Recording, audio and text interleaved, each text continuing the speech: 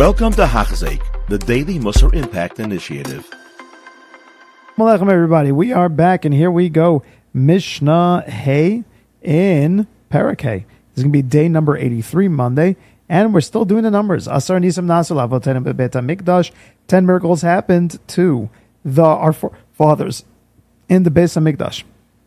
First, Lo Hipila Isha Mirach Basar HaKodesh. A lady never had a miscarriage because she smelled the delicious smelling of the Beis HaMikdash. What does that mean? That means that basically the meat that was put on the Mizbeach was something that was completely consumed by the Mizbeach. Now, it's known that if a pregnant lady, should smell something that's delicious, and she's really fiending that thing, she really wants to taste that thing, so we are meant to always go and give her a taste of it. There's a whole shayla in the Gemara. If she smells something that's not kosher, do we even give her that? Because there's a question of chas v'shalom that if she doesn't satisfy that craving, that her body can kind of almost like retaliate against her, and there's fear that she would miscarry from such a thing. And so therefore, maybe perhaps just give her even the taste of the non-kosher so that it should not chas v'shalom come to a miscarry. When it comes to the karbanot that was on the Mizbeach, so one would think maybe that we should go ahead and give her a taste of it. No. We don't do that. We didn't have to. Because a miracle would happen that no matter what, they would go and smell from delicious reach that was coming off of the Mizbeach, they would never have had a miscarriage. Next, that the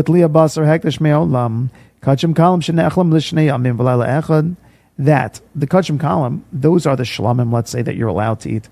So they had expiration, meaning you can eat it for, let's say, 2 nights in one day. Problem is that the second night, I mean, if it's sitting out the whole day, have you ever seen meat that's sat out for just a few hours? It starts to turn different colors. Have it sit out a little bit more. It starts to literally get worms and slugs. No, but not this. This never turned bad. It never had worms. Next, they never had a kohen gadol that saw seminal mission that Zerah came out of him on Yom Kippur that would have made him turn tameh. That it never happened. Now, appreciate that they always set up a sgan. They always set up an assistant backup kohen gadol just in case, because we don't rely on miracles. But says Rabbeinu Yaina, they never had to rely on that miracle. They never had to use the sgan because a miracle happened that it never went and made him tameh. Remember a beautiful idea I heard from Rav Mendel Weinbach years ago. He was the Rosh Yeshiva, one of the Rosh Yeshivas of Ar Sameach and Eretz Yisrael when I was still a Bacher. He spoke and he said that the idea behind making the kohen gadol see carry, chas v'shalom, the kohen gadol wouldn't be looking at bad things, especially on Yom Kippur. What's pshat that of all things? And so he says that when the kohen gadol is doing such a terrific job, the Yetzer Hara realizes that he's doing too good. He's getting like a par for everybody. So in his last effort, the Yetzer Hara would try to go and throw one last strong punch, which is if I can just make him tameh, so then that will take him out of the game completely, and he won't be able to continue this incredible avodah. And he was talking, Rav Mendel Weinbach was talking then about children going off the derech, and he said that in Achros Hayamim we know chutzpah yazga, that at the end that the children will end up being very rebellious against the parents. And he said, why? What's pshat? He says, because the Yetzer Hara, the Satan, sees that Klal Yisrael's mamish holding right there, and they're ready for Mashiach to come. And the Yetzer Hara has one last effort, like, I have to hit them as hard as I can to take them off their game. I'm going to hit them where it hurts the most. I'm going to hit them in their children. And I'm going to make their children go off, and I'm going to go and affect them there, and hopefully that will take them out of the game. And hence, today we see, unfortunately, how difficult it is sometimes, but just know that it's coming from a place where the Yetzer Hara is so desperate, the Satan is so desperate to try to throw us off a game, and we just can't be thrown off. Next, there was never a fly. It's an amazing thing. I don't know anybody. I was saying this to my son today as I was preparing it today, Shabbos, as I was learning this Mishnayos. So I came into the kitchen, and we had just, some leftover London broil. There was already 10 flies. I was like, Mom, she's flying everywhere. Here in Los Angeles, it gets hot. Flies all over. And I said to him, this miracle, this one here, that there was never flies around the Beis HaTabachim. Have you ever been around an animal? They have hundreds of flies just around their eyes. I mean, it's incredible. There wasn't a fly at all in the Beis HaTabachim. That's incredible. That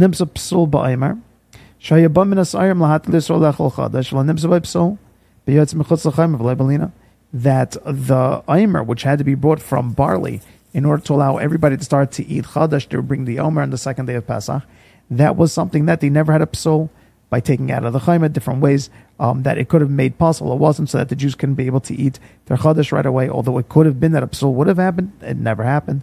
Again, the Shtei Halechem, which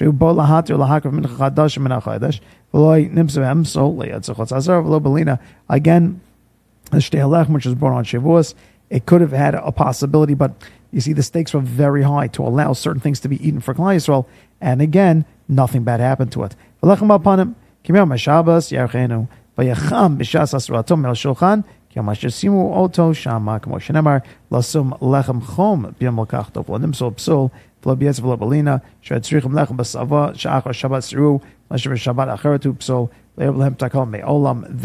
the lechem hapanim, which was the lechem on the shulchan, there was never anything bad. Well, first off, the miracle is that they would put it in right when they would take out the other ones on Friday. So very famously, they would go put in the new one and pop out the old one. It would go, here's the old one sitting on the shelf of the shulchan.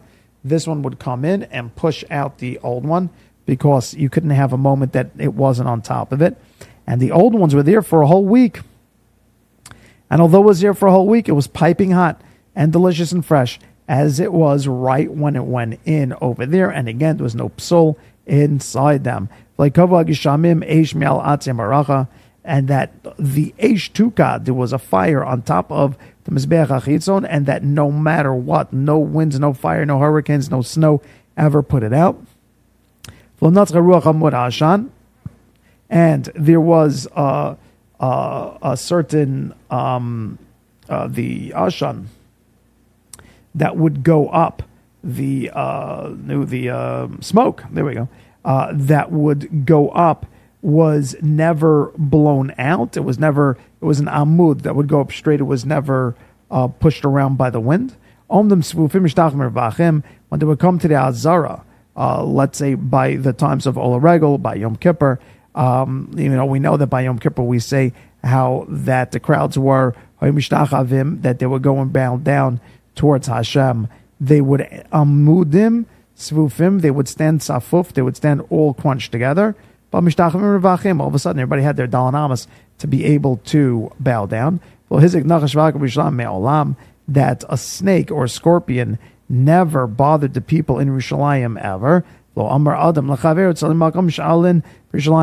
when people were oila regel to Yerushalayim, nobody ever said, "Oh yeah, I don't have any room. Give me room." No, there was always enough room.